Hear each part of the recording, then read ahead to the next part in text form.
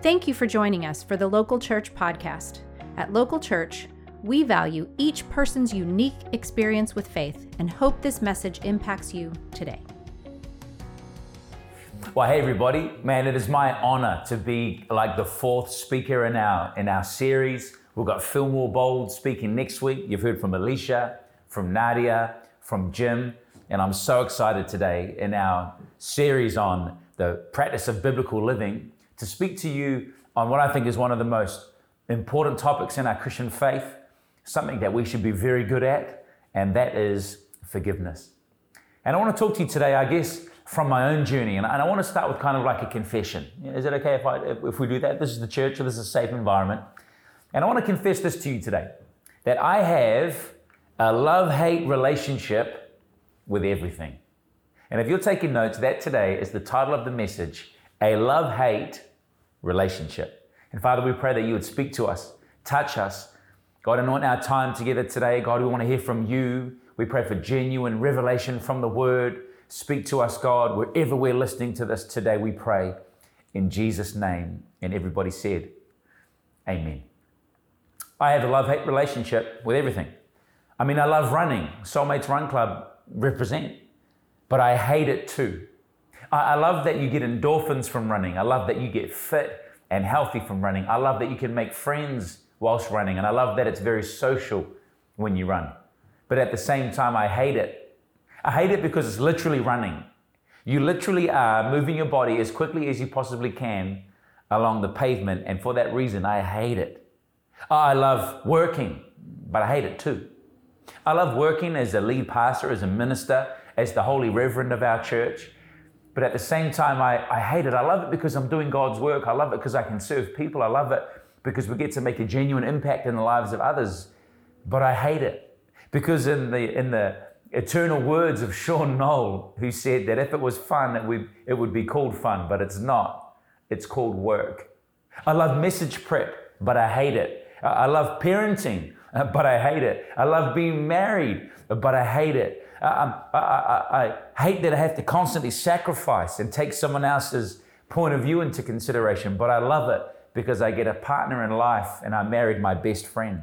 I love coffee, but I hate that it's $4 a cup. I love food, but I hate it when I eat too much. I love sport, but I hate it when my team loses. I love people, but I hate the idiosyncrasies. I love myself, but I hate it at the same time. I love you, but I hate you all the more. Partly tongue-in-cheek, but you need to understand that, don't you understand what it's like to have a love-hate relationship with everything? That in the 1 minute to love being a parent, but in the next wanting to just jump in your car and drive away as quickly as you can and alone as you can possibly be. On the one hand, you love and you're excited about work, and the next day you're considering penning your resignation. I'm calling it a love-hate relationship. But the Apostle Paul calls it as something a little bit different. He calls it a war. He calls it and describes it as two forces that are at work within you. He describes the law that's at work. In Galatians 5:17, he says this: the sinful nature wants to do evil. That's hate, which is just the opposite of what the Spirit wants. That's love. And if the Spirit gives us desires that are the opposite of what the sinful nature desires, these two forces are constantly fighting each other so that we are not free to carry out our good intentions, a love-hate relationship. Romans 7:15 says, I do not understand what I do, for what I want to do, I do not do, but what I hate, I do. That's a love-hate relationship. In verse 21, the writer of the book of Romans goes on to say, so I find this law at work. Although I want to do good, evil is right there with me. For in my inner being, I delight in God's work. But I see another law at work within me, waging war against the law of my mind and making me a prisoner of the law of sin at work within me. So then I realize, then it goes on to say this in verse 25, thanks be to God who delivers me through Jesus Christ our Lord. A battle that's on the inside, a love-hate relationship. The old Cherokee man said that it was two wolves fighting. Walt Disney put an angel on one shoulder and the iconic devil with a pitchfork and a long tail on the other. All of these to describe two forces that are at work. That on the one hand, through the Holy Spirit, we have the incredible ability to do good. We have the ability to impact lives, the ability to bring love and hope and faith into the lives of people, to do good works. But at the same time, in our human nature, we have the incredible ability to cause pain and suffering. The Apostle John wrote in the book of John, chapter 3 and verse 30, he said this: in order for you, that's God, that's love, that's the Spirit that's at work, in order for you to increase, I, flesh, must decrease. Another translation says this: he must become greater and greater, and I must become less and less. In my love-hate relationship with parenting, my job is to arrest the hate and increase the love. That's increasing God in my life. Today, we're going to talk about the biblical practice of forgiveness. And I don't know about you, but my intro today has served for me as my experience of this practice. I indeed have a love-hate relationship with forgiveness. Someone does me wrong and I instantly go on the offensive. Some people get defensive, take things personally. I do quite the opposite. I would like to eviscerate my opponent. I've studied law. I debated for 3 years formally. I love a good fight. I'm always ready for a good skirmish. I like to just throw my words and my weight around a little bit. But I know that on the other hand, I should walk away. I know that on the other hand, it's not worth my time. I know that on the other hand, I should just forgive and do myself a favor and just forget about it. But I can't. Or at least I find it very, very, very difficult. I have a love-hate relationship with forgiveness. Don't you? Don't you have one too? When we think about Jesus, who gives us the best example of forgiveness, when we think about Jesus, who gives us the gold standard of human relations, he said this on the cross. In Luke 23, verse 34, he says, Father, forgive them, for they know not what they do. That person that wrote that pseudo-political post on Facebook, forgive them, for they know not what they do. They don't know what they're talking about. Forgive them because they don't know that they've caused you pain. They're not malicious. They're not out to cause you damage. They don't mean to deeply negatively impact you, but they do, and we allow it, but we don't need to. If I had a whiteboard here, I would draw you this sequence. Here you are, having a great day, walking in step with the Spirit, and someone does you wrong by deed or word. Someone does a disservice and someone hurts you. The flesh starts to win that battle, and then you engage. Bridges are burned, and it's awkward for at least a week. That same sequence, done a different way, could look something like this. You're walking in step with the Spirit, having a great day, and someone does you a disservice. Someone does you wrong by deed or word. Someone hurts you. And you don't let the flesh win that day. You let the Spirit win. You don't engage. You walk away. You allow the Spirit a great victory. You forgive them. And you do, in our lives, I believe, what is the most Christ-like thing that we could do. We offer a simple sense of forgiveness. And all of a sudden, in the love-hate relationship that you have with forgiveness, love wins. And you walk away clicking your heels in delight, knowing that you have won a great victory that day. As we journey through the biblical practice of forgiveness, I kind of want to say something off the top, right up front. And I want to let you know something that I believe is really, really important at the fundamental level of what it is that we're talking about. And that is simply this. Could you write this down? Could you grab something? Could you grab your phone? Would you mind grabbing a pen or a piece of paper? Grab your journal. And I can see Taylor Schaefer writing down his journal. One of the great journalers that I know, writing some notes in like 0.7 font. This guy's just so clean, so precise, just so brilliant. And he's writing this. And would you join Taylor as he writes? Could you write this? You have been forgiven. In fact, change that pronoun. Could you do that? Write this. I have been forgiven. Did you know that? Have you let that sink in? Do you know deep down, have you let it soak in deep into your bones that you and I have been forgiven, that Jesus came to find you, He came to forgive you, and He came to help you? Don't believe me? Sure. Hey, Chris Spencer's coined an emoji. It looks like this. You don't believe me? Then let me throw some scripture your way just to aid my point here today. Revelation 1 verse 5 says this, to him who loves us, that's Jesus, and has freed us from our sins by his blood. 1 John 1:7 says this, the blood of Jesus, his son, purifies us from all sin. Purifies us from all sin. Let me put it this way. I believe that there are two types of sin. Not big sin and small sin, not good sin and bad sin. Not everyday sin and uncommon sin. No. There are two types of sin. The first type of sin is forgiven sin. The second type is unforgiven sin. Forgiven sin and unforgiven sin, that's all we're talking about. When you and I sin, it is unforgiven. When we do something wrong, it's unforgiven sin. It is just plain old ugly sin. Yet the Bible says that he is faithful and just to forgive us our sins. 1 John 1 verse 9 says, if we confess our sins, he is faithful and just and will forgive us our sins and purify us from all unrighteousness. Not only that, the Bible then goes on to say something even more important, even more significant, even more powerful. It's like a bolded, and here comes the underline, that he removes our sin from us.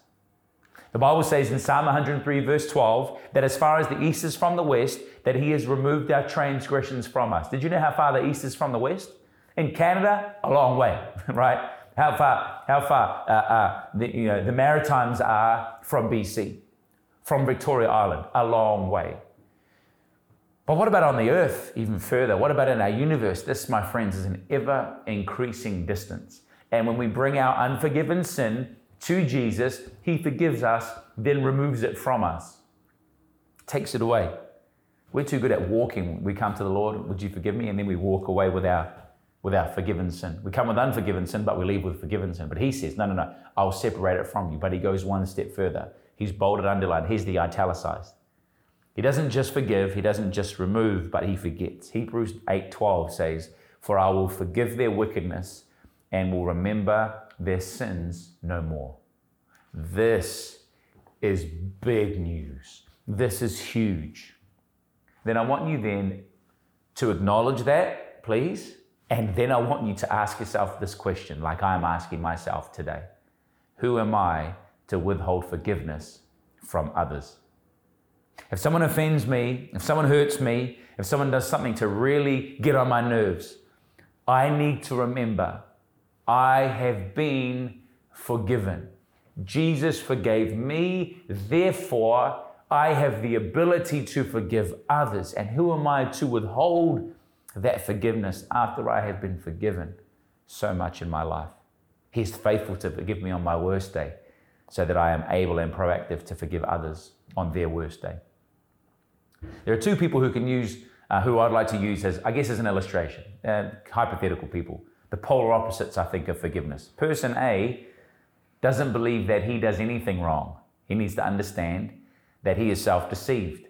And he needs to understand that Romans 3:23 simply says we all fall short of the glory of God. This person believes that he does nothing wrong. You could relate. Person B believes that he only does wrong. This person is God-deceived. The first person is self-deceived. Friends, you do wrong. You're a human. That's life. Receive it, the bad news today. The other person thinks they only do wrong. Friend, you're God-deceived. You need to understand that if you confess our sins, he's faithful and just to forgive you and wash you clean. Therefore, you are not as low as you think. You think that the gap between you and God is so big that you can't reach him. But the first person, person A, believes that the gap between him and God is so small and God is like a pear.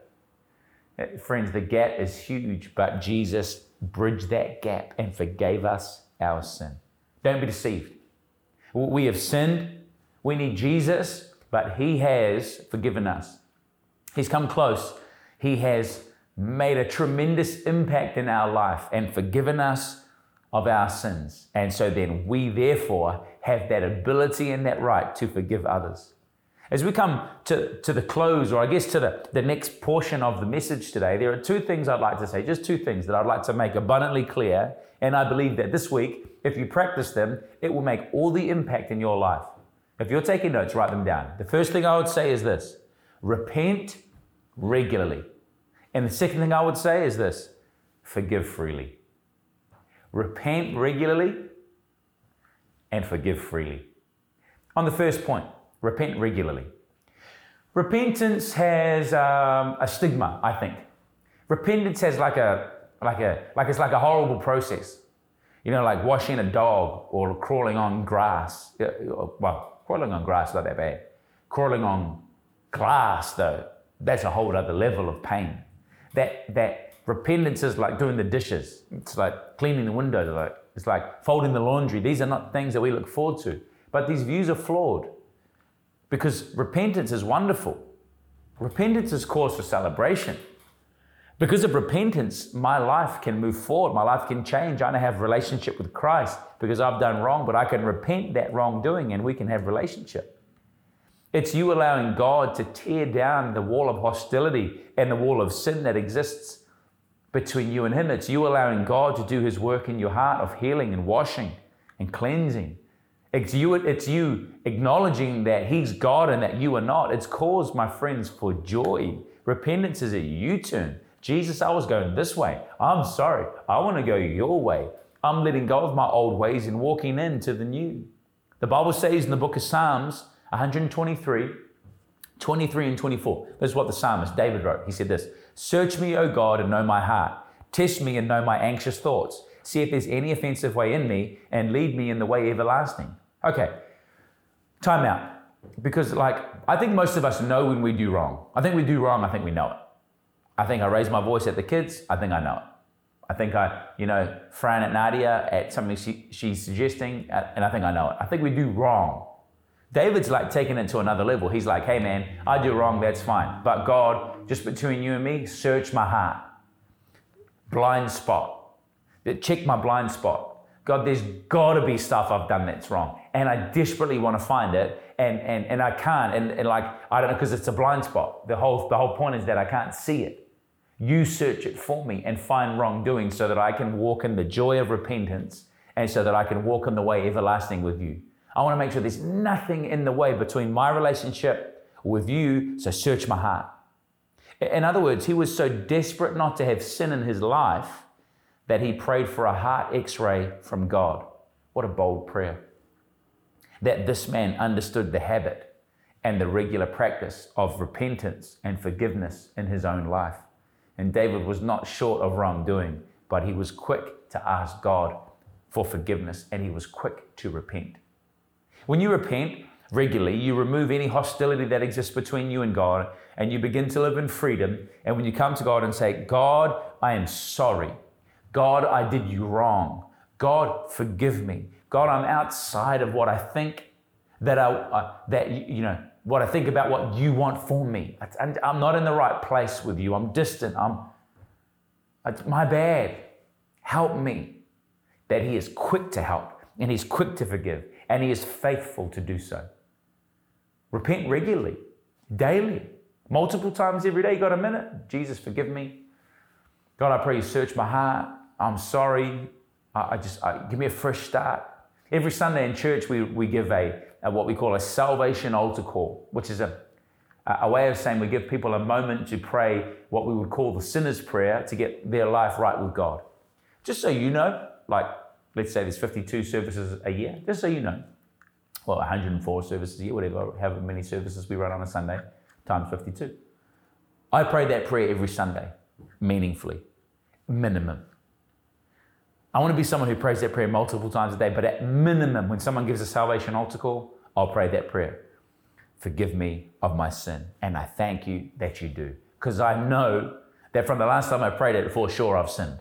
I know that from the last time I prayed it, I've veered off in my walk with God and I need him in my life. And I want to meaningfully and regularly repent to make sure that I'm on what we call the straight and narrow. Repent regularly. And then, friends, if you're taking notes, forgive freely. Forgive freely. Forgive loosely. Forgive often. When it comes to forgiveness, we need to understand that it is a tremendous privilege. To be able to forgive others is a huge part of what it is to be a Christian. It's a huge part of what it is to be someone who's a little Christ, who's walking the way of Jesus. That without forgiveness, without the opportunity to pray and ask God for repentance and know my wrongdoing, that we have no faith. Without the acknowledgement of wrong, there can be no forgiveness. And without forgiveness, repentance is truly meaningless. God was so passionate about making sure there was a way for us to have relationship with him that the Bible says that there was a curtain 60 feet wide, 60 feet tall, 6 feet wide of thick fabric that God ripped from the top to the bottom when Jesus died on the cross, that gave us access to the most holy place. That before you would have to have training, you'd have to be a priest and walk through, and you'd have to go and offer a sacrifice for the atonement of sins. But God ripped it from the top to the bottom. Now let's say we were together and there was a curtain that was 60 feet high and we tried to rip it. 60 feet. It's got to be like 4 stories. Got to be 4, 5, 6 stories of a building. That's an apartment block. We can't rip it from the top. We would rip it from the bottom. But the curtain was ripped from the top to the bottom, which says to me that someone very tall, or someone who lives in heaven, ripped it from the top to the bottom in a sign or a mark or a signal to us that said, hey, I'm passionate about you having a way to the most holy place, to my presence. That he's forgiven us, that when we pray, remember that. Let that be your starting point. I'm forgiven. I have the opportunity for forgiveness through repentance. And as a result of receiving that forgiveness, I can give it very, very freely. The Bible says in Colossians 1:19 and 20, it says this: for God was pleased to have all of his fullness dwell in him. Speaking of God's fullness dwelling in Jesus, who's a part of the Godhead. And through him to reconcile to himself all things, whether things on earth or things in heaven, by making peace through his blood shed on the cross. Verse 21, once you were alienated from God and were enemies in your minds because of your evil behavior, but now he has reconciled you by Christ's physical body through death to present you holy in his sight, without blemish and free from accusation. That because of Jesus, we have the chance to be reconciled to God. The good news of the gospel is that God has reconciled us to himself. We now have a relationship with God. 2 Corinthians 5:19 in the Message translation says, all of this comes from the God who settled the relationship between us and him, and then called us to settle our relationships with each other. That is crucial. Let me read it again. 2 Corinthians 5:19. This comes from the God who settled his relationship between us and him. Huge. Big moment. Settled the relationship. No issues. We're all good. You know when you're off with someone, things aren't right, and that you know there's issues, and then it's settled, and you're just like, oh, this is great. You know, me and Nadia have a fight, have an argument, have a disagreement, and it's awkward for a minute, and then we settle it. Oh, beautiful. This is great. This is amazing. We can just get on and live our happy lives together. Then the Bible says this, and then called us to settle our relationships with each other. Okay, I thought this was just about me and God. And God is saying, yeah, that's the first step. Second step is now it's about you and other people. If God is reconciling us to himself is the good news, then God reconciling us to one another is the hard news, is the real talk news, is the next step news. Jesus goes to great lengths to teach us a new way of living that encourages us to forgive freely. We have been forgiven. We repent regularly. We therefore have to. It's our responsibility to forgive freely. Got a bad relationship with your parents? Forgive freely. And some disruption with your siblings? Forgive freely. Colleague at work? Forgive freely. Friends that you know? Forgive freely. Upset with people in the church? Disgruntled with leadership? Hate your lead pastor? Forgive freely.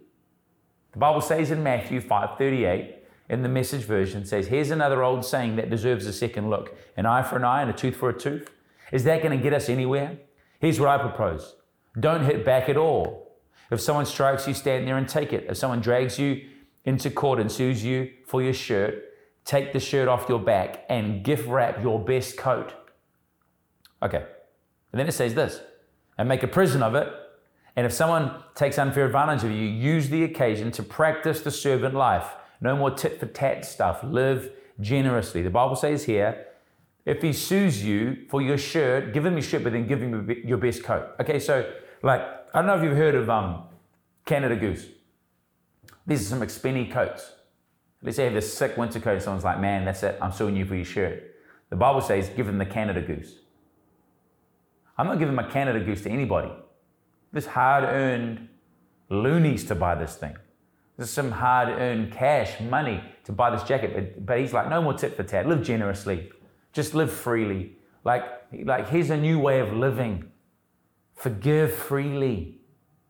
You begin to live in freedom when we start to execute what Jesus teaches us. A really important concept, I think, when it comes to forgiveness, and I touched on this about a month ago, right at the end of our message talking about relationships, is that Jesus teaches us this God way of living that is about the fact that the offended takes the initiative. Like with God, we were the ones who offended God. Like I don't think God's offended. I don't think God's hurt. I don't think God is upset. But we hurled hurt at him through our lifestyle and through our behavior. We offended him through our behavior. We weren't nice to God. We were separated from him through our actions, through our behavior. But God teaches us that the offender takes the initiative. The one who's hurt takes the first step. We should be known for initiative, for kindness, love, forgiveness, empathy, patience, generosity. We should be known because we are Christians. We're followers of Christ. Picture with me the Garden of Eden. You've got Adam and Eve, and you've got the apple on the tree, or the fruit of the garden, and you've got the serpent tricking Eve, and she eats the fruit of the knowledge of the tree of good and evil, the tree of the knowledge of good and evil. And then God comes and he's like, hey, yo, whoa, what's up? What's going on here? Why are you hiding? Where are you? What's the story? They're like, oh, we ate it. He's like, I told you not to eat it. And they're like, yeah, I know, it's crazy. Like, serpent came, and then Adam's like, it was Eve, man. It was the woman, he's like this, it was the woman, accuse one person, that you gave me. So he accuses her and then God. This guy, he's like, the woman you gave me, like, you gave me a woman, this is good news, and, she's the problem, so therefore you're the problem. Okay, so then the woman goes, it wasn't me, it was the snake. And then the snake's like, so you have everyone blaming someone else, but not one person took responsibility. So then what does God do? I'm not saying God was hurt or offended by the actions, but the actions were offensive and hurtful. God then, in a position to be offended or hurt and to lay out unforgiveness as you and I probably would in a love-hate relationship, he goes, okay, you know what? I'll take responsibility. He looks at the man, looks at the woman, looks at the devil, dishes out appropriate discipline, and then goes on really what is an era and generational lifestyle of embarking on a redemptive journey for all of the human race, and teaches us that the one offended takes responsibility, that the offended takes initiative. The book of Romans says this, 5:15, but the gift is not like the trespass, for if many died by the trespass of one man, how much more did God's grace and the gift that came by the grace of that one man, Jesus Christ, overflow to the many? That instead of pointing and blaming others, God said, you know what? That's it. I'll take responsibility. Here's some discipline. Here's my action. Let's bring us back into relationship. I don't know if you've ever been on a three-legged race. You get like a Hessian sack, like a sugar sack or a coffee sack, and they you put one leg in, your right leg in it, and then someone else puts their left leg in, and then so now you've got three legs. Your left leg, the combined two legs, and then their right leg. And you have to run a race. I don't know if you've ever done this, but you shouldn't. It's not that great. So in the three-legged race, you're bound to your partner. You can tie a rope, you're bound to your partner. You can only go as far or as fast as your partner is willing to do so. That's how we treat forgiveness. We say, I won't forgive that person until they ask for it. I won't forgive that person until they earn it. I won't forgive that person until they deserve it. When we do that, we are emotionally binding ourselves to the person that hurt us and living our lives in step, but we can only move as far or as fast as they'll allow us or as our unforgiveness will allow. But the hurt and the offended in our faith takes the initiative. The hurt or the offended in our faith takes responsibility. Mark 8:35 says, for whoever loses his life would save his life. But whoever loses says this, for whoever would save his life will lose it, but whoever loses his life for my sake will save it. One of my closest friends in all the world is a young man in New Zealand. His name is Sivan Un. Sivan Un. Married to a woman named Rachel, his wife. Been married for many years. 3 beautiful daughters. And Sivan is the softest, kindest, most soft-hearted Cambodian guy. Been a friend of mine for, 25 years. When I first met him, he was a practicing Buddhist, and he would go to the temple and pray often, multiple times a day. And we were in high school together. We met at the tail end of intermediate, like middle school, grade 7 and 8, and then from grade 9 onwards, we were really close friends. And when I first met Sivan, he went through what I would say would be one of the most horrible traumas, one of the most horrible experiences you could ever go through. And my friend Sivan walked home with his younger brother and sister and walked into his family home, his family apartment, like a government housing flats, and found his mum on the floor, and she had been killed. She had been murdered. She'd been stabbed, in fact, over 100 times in a fit of rage by a neighbor, and had kicked down the door. I think she wanted something, and Sivan's mum didn't have it, and she was so upset by that, she came and took this woman's life. And Sivan and his brother and sister found his mum there. And so he's now having to protect his younger brother and sister and calls the police and the ambulance, and mum's pronounced dead. And the whole thing is just a national story, and would become one of the most important criminal law stories in New Zealand jurisprudence. And the woman went to prison, and Sivan, obviously then lost his mum and grew up with his father. After a little while, him and I spent a lot more time together. And I remember talking to them about Jesus. And I was like, man, and I think like young teenage boys, like our conversations are pretty straightforward when it comes to stuff we love or whatever. And I was like, hey man, like, bro, I think you need Jesus. And he's like, what's that? And I was like, oh dude, Jesus is God, man. And like, he came and died for your sins. And I know you're going through a tough time. And I know you could do with as much support as you could get. And I don't know how often you feel like you could talk to Buddha, or like he kind of like comes and like, visits you in your prayers and talks to you, but like, I feel like I have a relationship with Jesus. He's like super cool. And Sivan's like, yeah, that's pretty cool, I'll do that. We pray a prayer, he starts walking with the Lord. He gets baptized, and then his whole family disowns him, because that's kind of a part of some of these, these different faiths and religions. And, he goes through another tough time. So it's like a really, really tricky time for him in his life. Really tough time. That's an understatement. 10 years later, fast forward, the woman who took the life of his mum comes out of prison. And the paper's looking for a story. So they interview my friend Sivan. And they're like, hey man, Sivan, so this woman's out, and what do you think about the New Zealand legal system? And what do you think about the criminal justice system? And what are your thoughts? And, does this woman need to stay in prison forever? Throw away the key, lethal injection. And he's like, oh, look, I don't know much about that stuff. And I couldn't speak to you about those things, but he said, I never forget reading it. I never forget talking with him about it afterwards. And he just said these simple words. He said, look, all I know is this, is that my God forgave me of all of my wrongdoing. And he forgives her. And I'm going to do the same, because that's what I've learned through a relationship with Jesus, that I forgive this woman for the harm that she caused to my mum and to my family. And I guess that's kind of the way that I see it. And so I hope the very best for her. You could imagine the reporter who's looking for a story at that point doesn't know what to say. They're like, it's like a whole new story. It's like a whole new humanitarian, young man forgive, but they're like, we didn't come prepared for that. We came prepared to throw some dirt on this lady. But Sivan took that dirt, put it back in the garden, and said, you know what? Jesus loves her and he forgives her, and so do I. And I think for you and I, no matter what we face, no matter what we're in the middle of, no matter what trauma has been caused, no matter what things have been said, there are people in our church, and right now you're going through a time right now that needs for someone to take initiative. It needs for someone to forgive and move on and forget and freely live a Christ-like life. And friends, that's us. Because if we don't, then who will? Friend, if you don't forgive, who will forgive? If you don't forgive your parents for walking out on you, the divorce they had, your friends for turning their back on you, if you don't Forgive people for doing wrong by you. Friends that you thought would be there that were not there when you needed them. If you don't forgive them, then who will?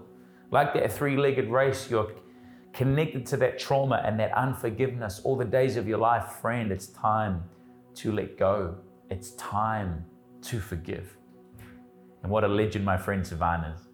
That in that moment, he said, you know what? I don't know what kind of story you're looking for, but I know that the God that I know forgives this woman, and I do too. And what a challenge that is to us in our Christian faith. And so I want to pray for you. I want to pray for two groups of people. The first group of people is people who are struggling with unforgiveness. You know who you are. I've been talking and you've been like, oh, this is like, he's speaking to me. Yeah, I have been. Well, more importantly, I think God has been. I want to pray for you. And then I want to pray for people that have not experienced the forgiveness of Christ, have not experienced that beautiful sense, that oil of heaven, like God forgives me for my sin, for my wrongdoing. It's okay. I can repent and turn around and go on my way with the backing of heaven because I've come to him and acknowledged that I'm wrong. And so I want to pray for the first group. And so friend, if that's you, you're saying, I don't know Jesus, I'm distant from him, don't know him. The first group that's saying, I'm struggling with unforgiveness. There are people that I do not want to forgive. There are people in my life that I have no desire whatsoever to forgive. I want to pray for you right now. Maybe you can close your eyes where you are and just receive what God has for you today. And Father, we thank you for your presence. And we earnestly ask today for your forgiveness. We pray that we could have the ability to forgive. Give us that grace to love and forgive others who have caused us pain. And we pray that right now in Jesus' name. Amen. Second group of people, really important. You're not right with God. You haven't experienced the forgiveness of heaven. You're away from him. You don't know him. Friend, if that's you right now, then I would love to walk you in a very simple step-by-step prayer so that you could receive and experience that same forgiveness that my friend Sivan experienced when he decided, you know what, Jesus is the way, he's the truth. The Bible says he's the life, and experienced the forgiveness of heaven that I received when I was 12 years old, a young man not knowing what the future held, but knew that God was real, Jesus was alive, and decided to make a decision and pray this prayer today. So if that's you, let me walk you in a prayer, then I'll hand you back today to our MCs. And the prayer goes like this. Dear Lord Jesus, I come to you. I ask you, forgive me of my sin. And I thank you that you do. I thank you, Jesus. I thank you, Jesus. Amen. Amen, church. Love you so much. Pumped for next week as Fillmore closes out our series on the practice of biblical living. I'll hand you back to our MCs now. Love you so much. See you next week. We are so glad you joined us for the Local Church podcast. To get connected, please follow us on social media and check out our website for groups and other ways to get involved.